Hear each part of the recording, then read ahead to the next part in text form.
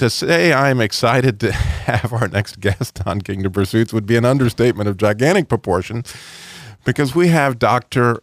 Erwin Lutzer with us, who you may know as a regular listener to the Truth Network, is the host of Running to Win at Moody Church, a phenomenal show.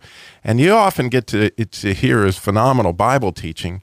But every year at the NRB, he has this breakfast where we get a chance to see something that everybody doesn't get to see necessarily on the Truth Network. And I wanted to be able to share that with you today. And that one thing I know about Pastor Lutzer is the joy of the Lord is his strength. And I get to see that strength every year. And so I have this opportunity to share a little bit of that with you, as a couple years ago, he gave this newscast from Chicago that I would love for him to do for our listeners now. Welcome, Dr. Lutzer. I'm glad to be with you, Robbie, and I do want to explain to the listeners that you will hear a different side to me when I do this, but I have found that humor oftentimes opens people up in the sense that they connect with you, and after that, of course, the most important thing is that they be open to the Word of God. But I hope that you have a sense of humor, and without any further ado, Robbie, I guess I could begin. Yeah, please. And now the news. Police fired over the heads of rioters in Miami this morning, killing several people in a second-story apartment building. A Chicago man attempting to walk around the world drowned off the coast of New York yesterday afternoon. Monday will occur twice next week. Though the phenomenon happens only once every million years and scientists can't explain it, they do say that they're happy to have that extra day to study it. In Chicago, a man was arrested today by federal authorities and charged with illegally using food stamps. Now he was using those food stamps to mail a watermelon.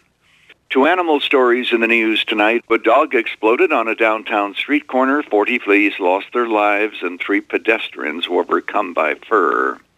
A truck carrying 2,000 pounds of goat hair overturned on a Chicago expressway yesterday afternoon.